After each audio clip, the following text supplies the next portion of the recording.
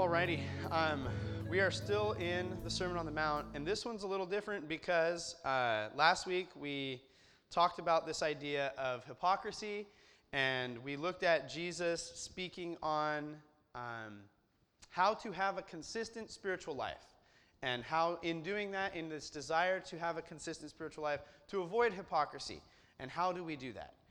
And in the midst of that, wedged right in the middle of it, Jesus kind of he pauses his train of thought and he pivots to give some of the most popular or well-known prayers and phrases, probably even outside of Christianity. It's a very, very popular section of Scripture. And so this week we're going to look at that. We're still in Matthew 6, so if you have your Bibles, if you would turn them to Matthew 6, that is where we're going to be this morning, and we're going to be starting in verse 9 in a little bit. But I say that this prayer and this Lord's Prayer is well known because it gets put in movies. So a lot of times when the character in a movie has this big spiritual awakening at the end, the way that they highlight, oh man, they've made the connection, is they have them pray the Lord's Prayer. They say some portion of it. It gets printed on wall hangings and posters with the fun waterfall or the praying hands in the background, and it gets set out as this kind of almost a mantra or a phrase or this kind of common thing that is just kind of in the culture, even with and without outside the church. And Jesus' goal, however, in this prayer and in these words, it was not to give some pithy throwaway, here's a prayer. If you need one, just shoot this up in a time of need. That's not the goal of this.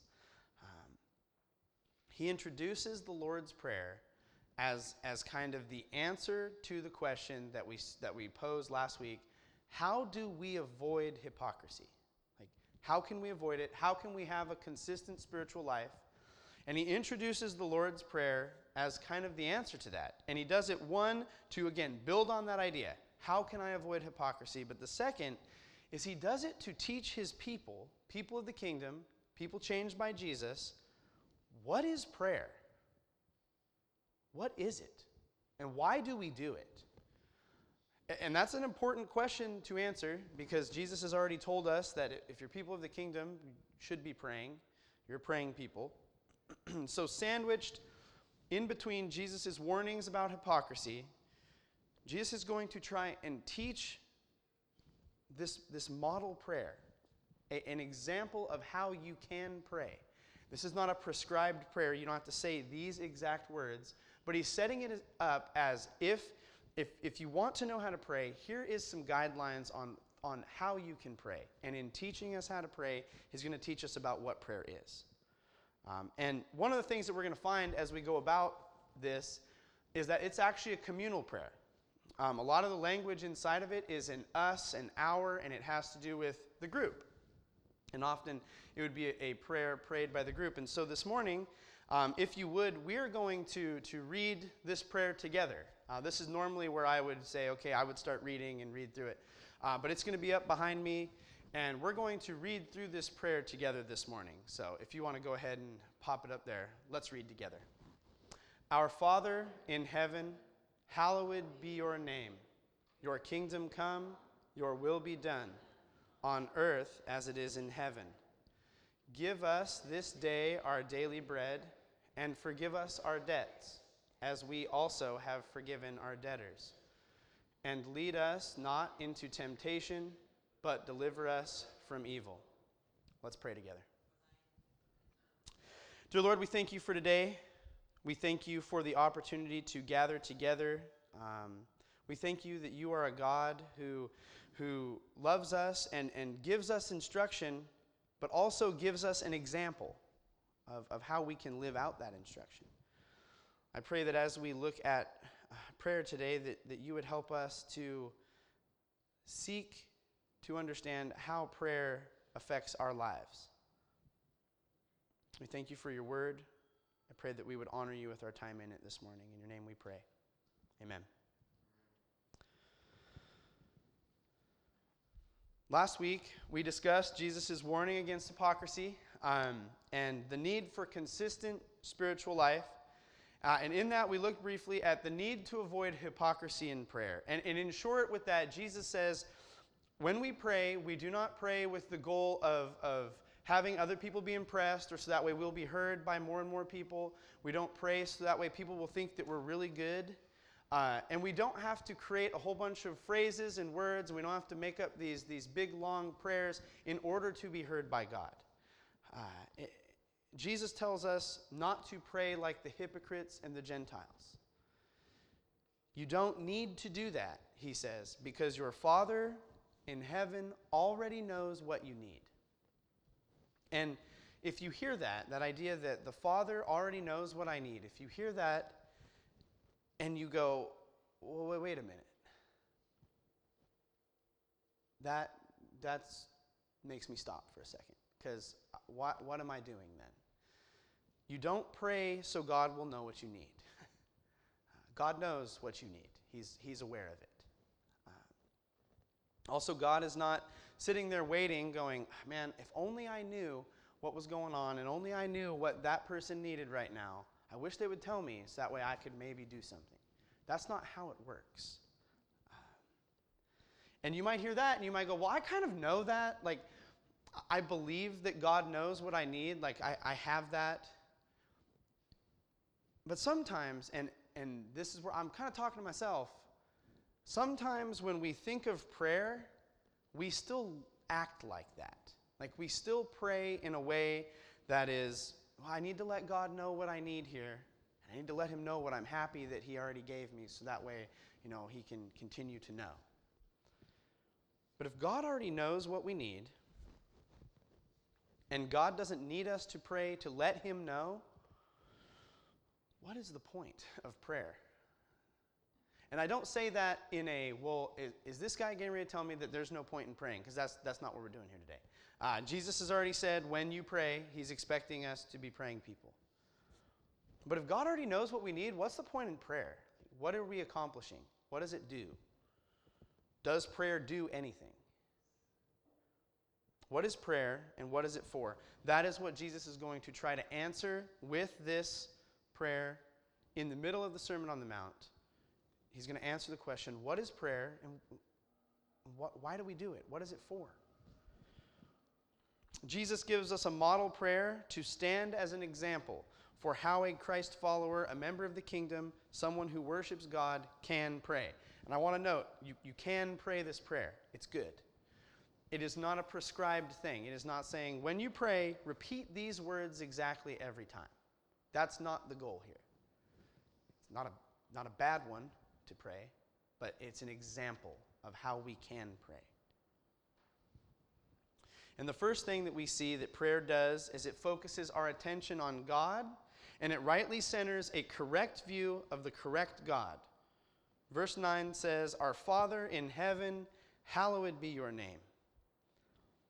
Jesus tells them to pray to the Father who is in heaven.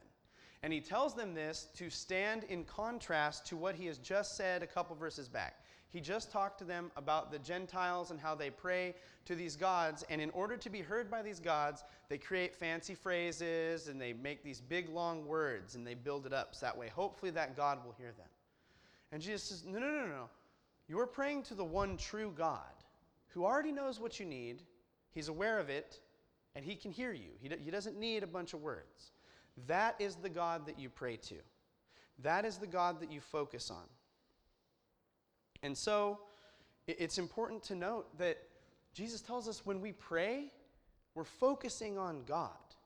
It's not blind, unfocused, mind-wandering prayer. We're not sitting there and just letting our mind wander and try to grab something. No, we're focused on God the Father. Much like if you're talking to someone and you're having a conversation and you're communicating with them, you should be focusing on what they're saying. Listening, okay, what are they saying? What do I need to say next? How do I need to respond to what they've said? It's a conversation. It's you in communication with God your Father. And so Jesus says that this is the God who we are communicating with and none other. To the Israelite people, which again, most of the people on this hillside at the time that Jesus is talking to, most of them are Israelite people. To them, they would not have been like The idea of God as Father is not revolutionary to them. In the Old Testament, there's plenty of places that talk about God, the God of Israel, being the Father of the people of Israel. There's plenty of spots. So this idea is not what's like, whoa, wait a minute, what's Jesus doing here? But in setting this pattern of calling on God as Father, Jesus is highlighting this personal relationship, this personal connection that we have with our God when we go to our God in prayer. He's bringing up this idea of Father here specifically so that way we can go, okay, it's a personal connection that we're supposed to be making. Jesus sets this pattern, and he tells us that our Father and his name is distinct from all others. Jesus prays that the Father's name would be hallowed. And if you hear that word hallowed and you go, what is that? We don't use that word today. Like, we don't walk around saying, well, like, it's not a word that we use a lot. And we don't see it a lot outside of, like, the word Halloween. The hallow there is from the same idea. It's set apart. It's different. But this idea of hallowed, it really means that it's something that is respected and revered and set apart as something different and worthy of respect and awe. It's separate from. It's this idea, and it's related to the same idea of making something holy. If something is holy, it's set apart. It's distinct from all others.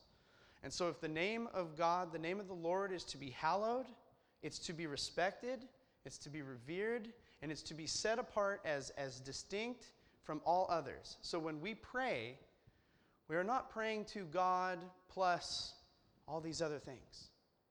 We're not praying to the universe.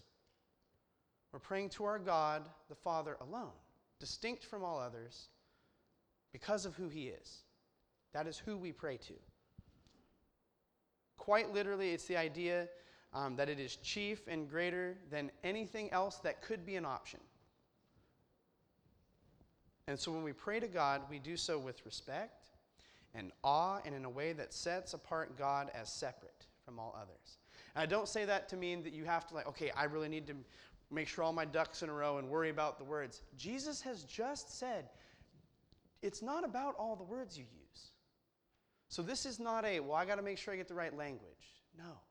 It's having enough respect to say, okay, I'm going to take this seriously enough to do it and be heartfelt and genuine and set God apart as separate from all others and pray to him alone. That is the idea of making God's name hallowed.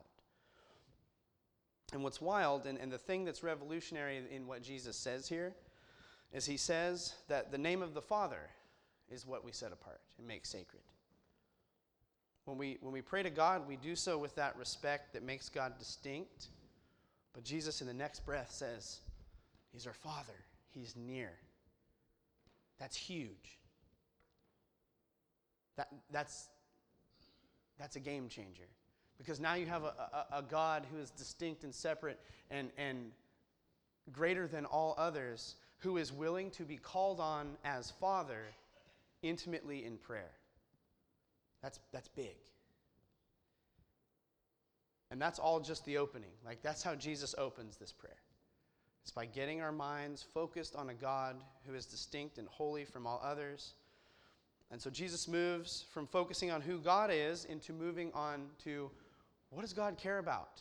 What are the desires of God? He says, verse 10, your kingdom come, your will be done on earth as it is in heaven. When he says your kingdom come, Jesus has been speaking of a kingdom that has arrived and is yet to come. So all through the Sermon on the Mount so far, Jesus has been telling them about this kingdom. And he talks about it as if they can begin to experience it now on this earth. But then he also talks about it as if one day it's going to be fully realized. And he's told them, how do you live as members of the kingdom? What does your life look like? How do you love people as if you are a member of this kingdom? What do you care about? That's what he has done so far in this sermon. And now, in the middle of telling them about hypocrisy, beginning of this prayer, he prays, your kingdom come. Jesus includes it in this model prayer, and he prays that God's kingdom would be fully realized and arrive in full here now. He says, your will be done on earth as it is in heaven. Your kingdom come. And we hear that and we go, okay, what would that even look like?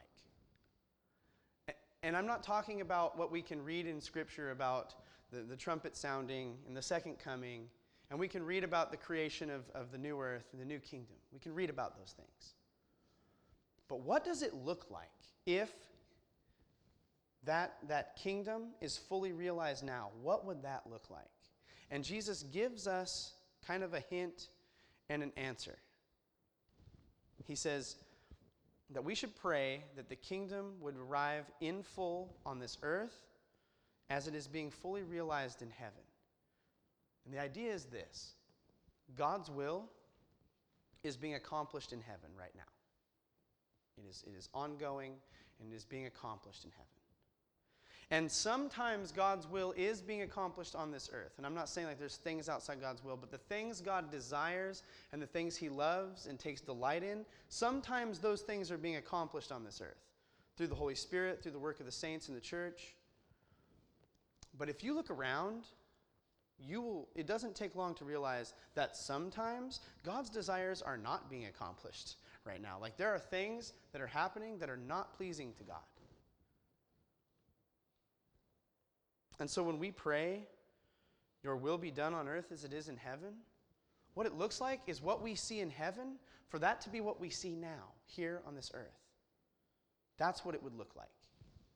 And if you want an example of that, Revelation 22 gives us a picture of what this looks like when the worship and praise and the glorification of God is fully realized amongst his people on earth together. And Jesus says that we should pray for that to arrive. We look forward to it. We look forward to that day. But Jesus tells us to pray for it. Father, may your will be done here in my life today on this earth as I know it's being done in heaven right now. May they look the same. And we pray this knowing full well that God already knows what we need. He knows. He's not shocked. He's not like, well, thank you for telling me what my will is so that way I can do it. We do this to interact with our God. And so then the question is, well, how do we get there? Like, how do we begin to make things on this earth look like they do in heaven? And we know that is going to come in full in the future one day, but we can begin that process now, and here's why. When we pray for God's kingdom to come in full here on this earth, and his will to be done on earth as we know it is being done in heaven, and we are focused on a God who is distinct and worthy and set apart and loving, we begin to be shaped by prayer. And this is what Jesus is going to move into in the last part. So what is the point of prayer? The point of prayer is it changes us. It does something to us.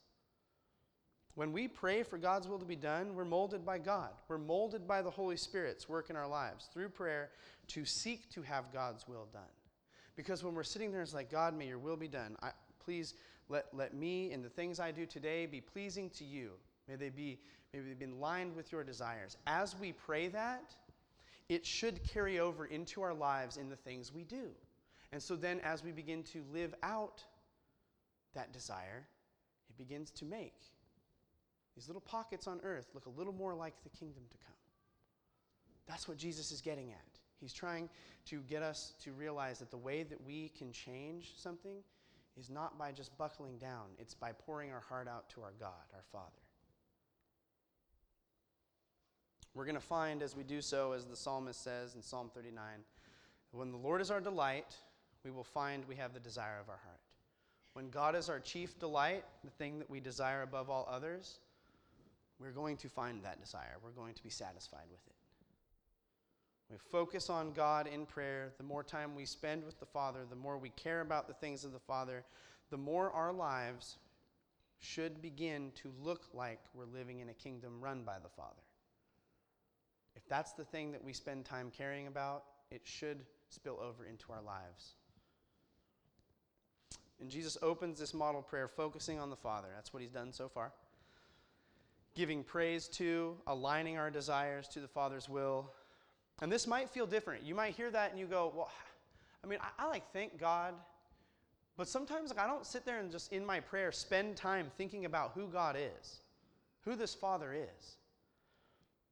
A lot of times when we pray, we're either thanking God for something we have, or we're letting God know what we need, so that way he can go ahead and give it to us one day. We sometimes interact with prayer in a way that prompts God, or thanks God for the way he responded to our prompt in the past. And Jesus says, pray to God. Give God the praise for who God is. Align your will to the will of God, magnifying God's name through kingdom living. It should change you. It's a change. And it correctly aligns our motives with the motives of God in prayer, which is exactly what Jesus is talking about in the intro to this. Our Father in heaven, hallowed be your name. Let's focus on God so that way the things we care about look more like what God cares about. But what about the rest of it? He continues into kind of the what next part of the prayer. In verse 11, he says, give us this day our daily bread, and forgive us our debts, as we also have forgiven our debtors. And lead us not into temptation, but deliver us from evil. I want to note here, before we continue, he says, give us this day our daily bread. This is not praying for $1 million. This is not praying for a third car just in case. This is not praying for all the extra things that we might want. You can do that. That's fine. Take those things to God. But what Jesus is talking about here is praying daily for what we need to be able to go about kingdom living. So when you ask yourself, well, what is the thing that I need to go about living for the kingdom today? That is daily bread. And to a group of people who very likely lived every day, day to day, not knowing if they're going to have bread for tomorrow. Remember, a lot of these folks are poor. They don't have the next day figured out. The idea of daily bread is real to them. They're like, yeah, and hey, Jesus, I kind of still need to go get tomorrow taken care of, so, let's go. It's real to them. The idea that they might not have bread for tomorrow. And so Jesus says, no, let God know about that. God, give us today our daily bread. Give us today what we need and the means to get what we need tomorrow. And I want a second note here that this prayer, this give us our, it's not about me, give me. It's a group. Give us this day our daily bread. And I think the reason is this: if we are living kingdom lives, if we're living lives motivated by love, changed by Jesus, and we're praying for God to accomplish God's loving will on earth as it is in heaven, if we have our daily bread met, and we read that and we go, well, I'm actually all good on that. I feel like I'm equipped. It's not now pointless to you. What about your neighbor? Do they have theirs met? Do they have what they need to be equipped to go about their kingdom work tomorrow? We might be the way God answers someone's prayer for daily bread. How can we help someone with what they need? Remembering that Jesus has just previously talked about giving to those in need. He's not off topic. He's building on what he's already said. And we do so knowing that we have our daily bread, what we need, provided from God the Father. And so when we give to a person, we do as an extension of what the Father has given us, that they may praise him as well. Jesus also includes in this prayer a prayer for our debts to be forgiven. And while some look at this And they point to our need to not hold payment over someone. He owes me $40, but you know what? I'm going to let it go because, I'm going to forgive him his debts. That's good, but it's much more than that. The idea of debt in Jewish thinking at the time, if you sinned against someone, if you committed a wrong against someone, you have been put in their debt because they expected you to pay restitution in some way. Like, a sorry is good, but they expected you need to do something here. And so you have been put in their debt. And so when Jesus is saying, forgive us our debts, he's first highlighting we have done some wrong to God through sin. Even if we have been saved and changed by Jesus, we're still going to continue. And so we have some asking of forgiveness to do. It's okay. And you don't do that for fear of, if I don't, I'm not going to be forgiven. No, you are forgiven. But as we're going to see, you do this because of the relationship that it upholds. Jesus' words about forgiving someone their debts has spiritual ramifications. It's so much more than just make sure we pay everything that we've borrowed. We seek the forgiveness of God the Father. When we wrong someone, if we do something that harms someone, we seek forgiveness from them in order to restore that relationship to what it once was. Sometimes it's even better off after. That's the goal of seeking forgiveness, seeking to forgive someone. So too, we seek the forgiveness of our Father to restore that relationship. I've done wrong. I'm working on it, but I need you to forgive me, please. It restores that relationship. We're already saved. And in modeling that, when we seek this forgiveness of our God, we can begin to model it in our interactions with each other, forgiving those to whom we expect a debt paid. Say, no, I forgive you. And as we begin to do that and we model it, we're going to change the community around us. It's going to be a community of forgiveness. Rather than saying, but you don't know what he did. I don't know. And I'm not saying it's easy. Some things are incredibly, incredibly hard to forgive. But note that this is something we pray about. We take it, say, God, it's tough. I don't even know if I can forgive this person right now. Your Father wants to hear that. He wants to hear from you about that. And I'm willing to bet that when we're asking God for forgiveness for ourselves, and when we are seeking God's forgiveness in our lives, and we are focusing on a God who forgives others, it's going to move us toward forgiving those who have done things against us. It's not going to be instantaneous, but if we continue to reflect and spend time with a Father who has forgiven us of so much, in time it will move us towards forgiving those who have done wrong against us. Last in this section, we're to pray to be delivered from temptation. Temptations are going to arrive. It's part of the human experience on earth right now. And Jesus himself, 2 chapters back, was tempted. So this is not like, if you're tempted, you've goofed it all. That's not the point. Jesus himself was tempted. The prayer then is to be delivered from the temptation.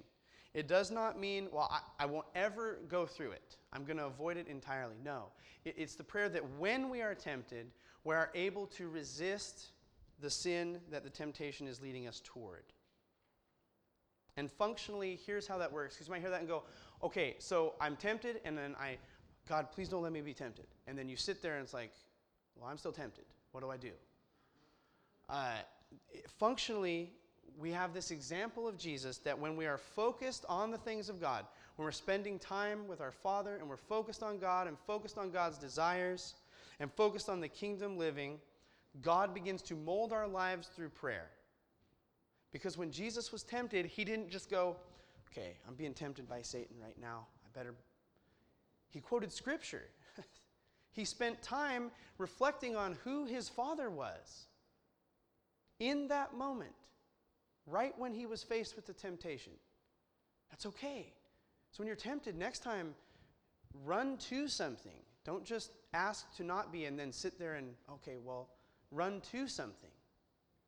And allow God to change you through the work of the Spirit as you do so. Through prayer, God equips us to resist temptation. I want to note real quick before we go to this kind of connecting piece that Jesus does. I want to note some manuscripts for the Gospel of Matthew, they include a summary statement to this prayer, a kind of amen, if you will. And that statement would read, "For yours is the kingdom and the power and the glory forever and ever. Amen." And I want to say this closing statement is good. It's not a bad statement. It's even a good thing to pray for, because it is God's kingdom, it is his power, and the glory does belong to him. Those are all real and good things. And if you look in your Bible, you might even say, well, my Bible has that.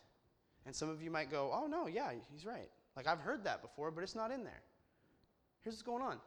As people study this, there's old manuscripts that maybe didn't have it. And so they're trying to revert back to what was the original here. It's not that the rest is bad. It's just they're attempting to try to get close to the original. And so, if your Bible doesn't have it, it's okay. And if your Bible has it, it's okay. It's fine. Because the point is this, it doesn't change the prayer, and it doesn't change Jesus' point, which is that this is an example prayer to highlight our need to focus on God in prayer, draw near to God, and allow God to change our desires, and in turn, change the things we care for and how we live. That is what prayer is for. That's why we do it. Jesus follows his example prayer then with a statement about forgiveness. So he gives this prayer. He says, pray then like this, gives the Lord's Prayer. And now he's going to give an example of, well, how does this play out? If this is how you should pray, how does this play out in your lives and in your community? And he gives an example about forgiveness. Verse 14 says, for if you forgive others their trespasses, your heavenly Father will also forgive you. But if you do not forgive others their trespasses, neither will your Father forgive your trespasses. You might read that and you go, well, I like that first part about being forgiven. I really like that one. But I wish Jesus would have stopped and just kept going, because that second bit, I don't know how I feel about.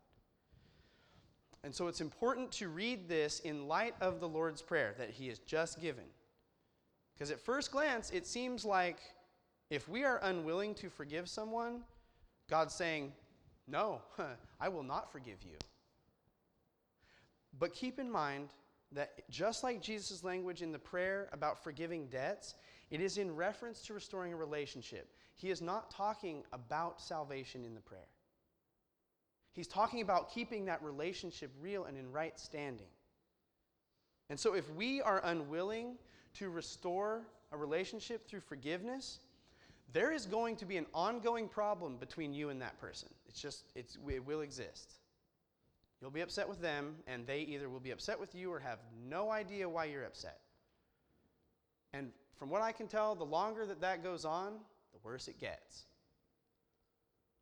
And so we forgive to restore that relationship. But here's the problem.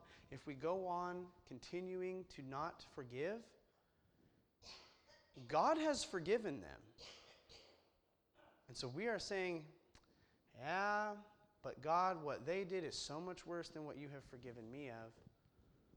And now there's a breach in the relationship with our God, because we're claiming something about what we believe is just. We are saved by faith alone, in Jesus Christ alone. Our ability to forgive someone does not save us. Our ability to forgive someone is a result of having been saved by Jesus.